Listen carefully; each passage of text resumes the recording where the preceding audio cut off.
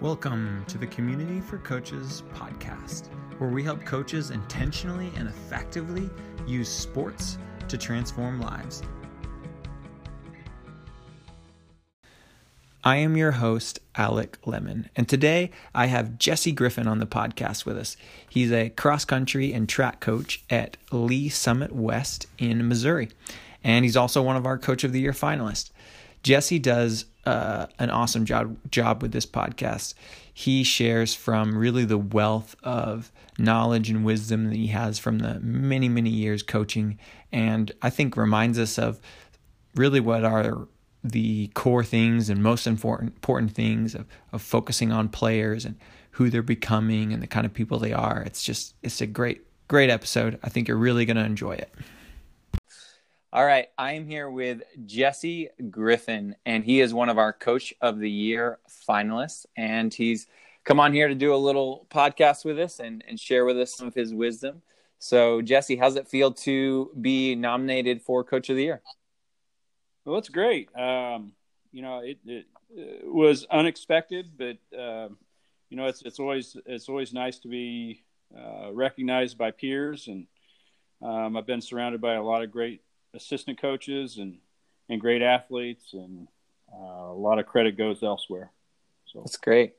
Good stuff. Well, for those that don't know you, can you share a little bit about your history and kind of where you're coaching now and just kind of give us an update? Sure. Yeah. I currently coaching at Lee Summit West High School. This is finishing up my 12th year, and have been head girls cross country coach all 12 years. In the last 9 years, I've been the head girls track and field coach.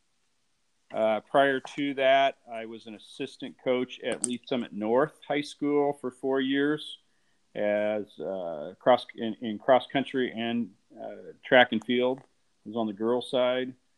And then prior to that, kind of all here in eastern Jackson County, or Jackson County. Raytown South is where I spent the 7 years prior to my time in the Lee Summit School District, and I served as girls cross-country coach, girls track and field coach, and then I did 4 years also boys and girls track and field coach. How I kind of got to this area in the Kansas City Metro, I grew up in Ottawa, Kansas, which is about an hour from here, and was involved in running and wanted to continue. I ran in college. Emporia State was the last place I ran. I did run at the University of Kansas, and before that at Highland Community College. And I went to North Texas and taught for a year, helped with girls softball. Had an opportunity to come back and be a graduate assistant at Emporia State. And through that process, I kind of migrated back up I-35 and was able to interview in Raytown, in the Raytown School District, and got back up here and kind of been close to my family and close to Kansas City. So that's kind of my pathway to Lee Summit West. Yeah. Sounds like you've had a lot of great experiences over the years. Is there any specific memory you have or an experience that has really shaped your coaching? Well, there's so many paths you cross with people, and just the times I've got to learn from some of the great coaches and the doorways that have been opened for me to be able to be in the position I am in. I mean, I can go down the line. Just some of Dave Denny has been a great influence in my life. He was a former Lee Summit High and Lee Summit West coach. There's been several college coaches, Dave Harris at the University of Nebraska. Those small, intimate times with those guys and learning. As a coach, watching my kids succeed and reaping the benefit of their hard work and being able to go from point A to point B. I've been very fortunate at Lee Summit West, and one of the experiences I've had it's watching the girls and being able to be a part of that, but knowing that they are successful. We had a string of 5 state championships in a row in cross country. Wow. We are currently 4 in a row in track and field, and got our season cut short this year. So we had a very good team returning. And I'm not saying that can't continue, but it's going to be a challenge for everybody as we come back. But to see those girls and see them and be able to be part of that experience with them, that's kind of some of my crowning moments. But I don't know if I'm answering your question completely, but no, it's great. Yeah. What would you say is maybe a highlight as far as impact that you've seen with your coaching, like a positive impact that's come from your coaching? Just how many girls, and I've coached boys too, but recently girls that are able to take the kind of the structure and some of what they learn on into their life, and they come back. I've had, I believe, 3 girls that have come back to be assistant coaches for me in my program. Wow. And it's really, really rewarding to see that. And people only do that when for some reason it was a special experience, or it felt like a community or a family to them. I don't think they come back, and want to be a part of it again unless it was something special. No, right now I've got very, very good assistant. Her name is Emily Argetsinger, and it may be somebody down the line, that could take, when I retire, can take this position and then continue doing what we're doing. And I've just been blessed. I will say that, and been just to be around great people and watch them. I've got 3 girls. One of them is in the San Francisco Bay Area right now. It's a medical doctor. I'm sure she's in the middle of all of the chaos that's going around us right now. I need to get a hold of her. I've got another one that's finishing up at MU medical school, and another one that's going to be going into medical school. Wow. So that's not always, to just name these girls have all been are doctors now, or lawyers, or they're managing their own companies, but they're successful, and they're successful for what I hope some of the things that we did, set the foundations. A lot of them are very motivated kids, but it's still getting out day after day and working with people. Doing things. Yeah. It is amazing how, we all kind of coach different sports, these very unique skill sets they have to develop. And yet there's a universal kind of translation that can happen if the coach helps that transition happen. It can transition into other things. Absolutely agree, yeah. So, yeah, love it. Do you have sort of like if you were to articulate kind of the core reason for why you coach, what would that be? And we've kind of talked about it a little bit, but what would be the kind of the core reason for why you coach? Because I get to work with kids every day. Every day is a new adventure. You can live vicariously through them to some respect, but that's not why I do it. That's kind of a byproduct. Yeah.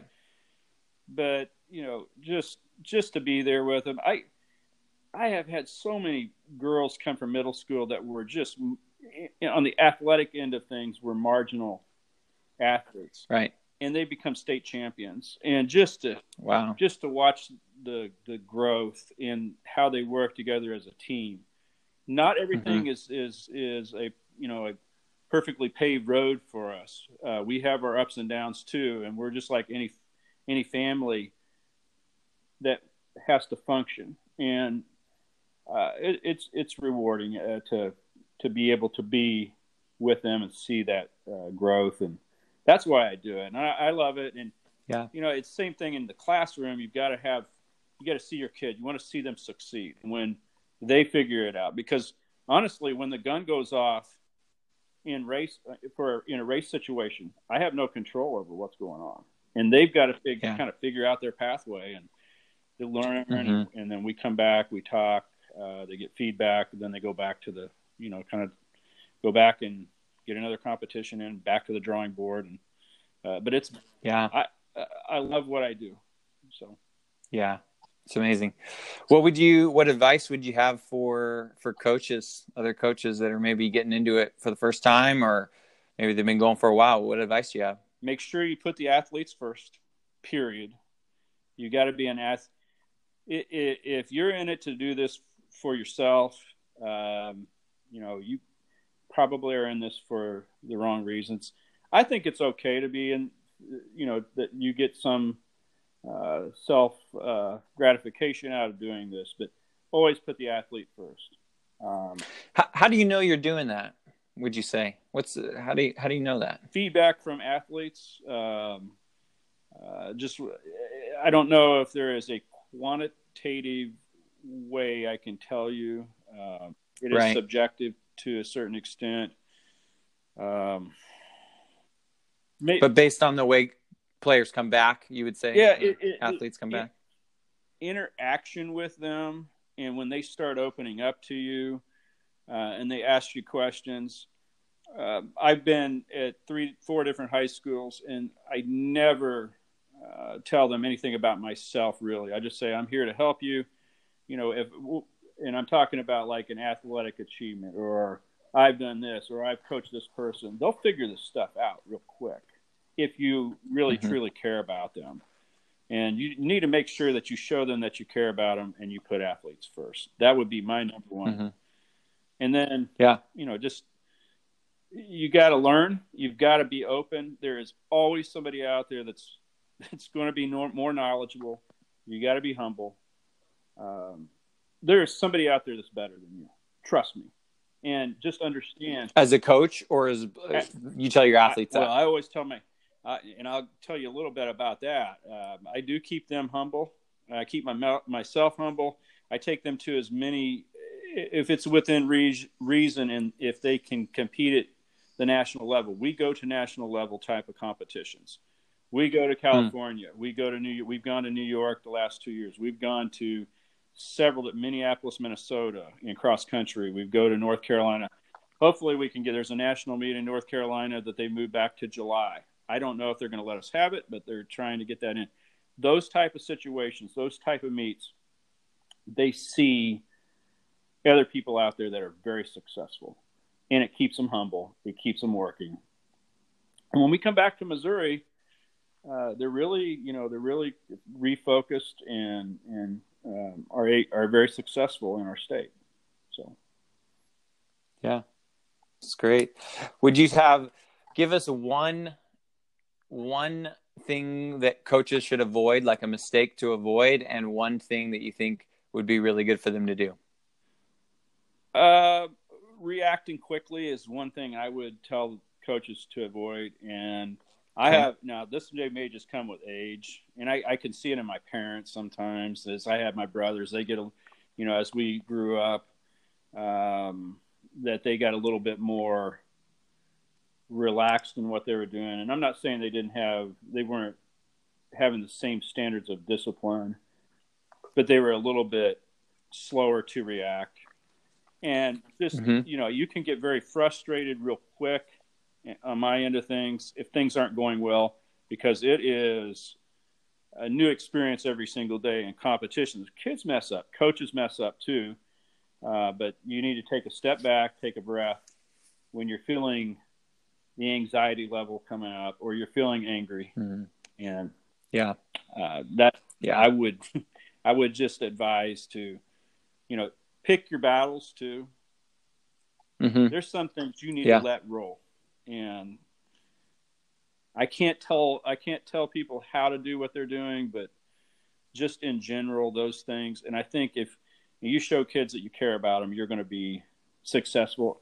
And it's not in terms of wins and losses. Those are good things, and those need to be there. Those goals need to be there to be your very best. And, ultimately win if you can. But make sure, you're doing things for the right reasons. Love it. Well, congrats again on being nominated for Coach of the Year, and thanks for coming on and joining us for this interview. Yeah, absolutely. Thank you. Well, I hope you enjoyed that episode with Jesse Griffin. If you did enjoy it, let us know in the comments. And if you think Jesse should be Coach of the Year, let us know that as well. Thanks for joining us today, and keep coaching with purpose.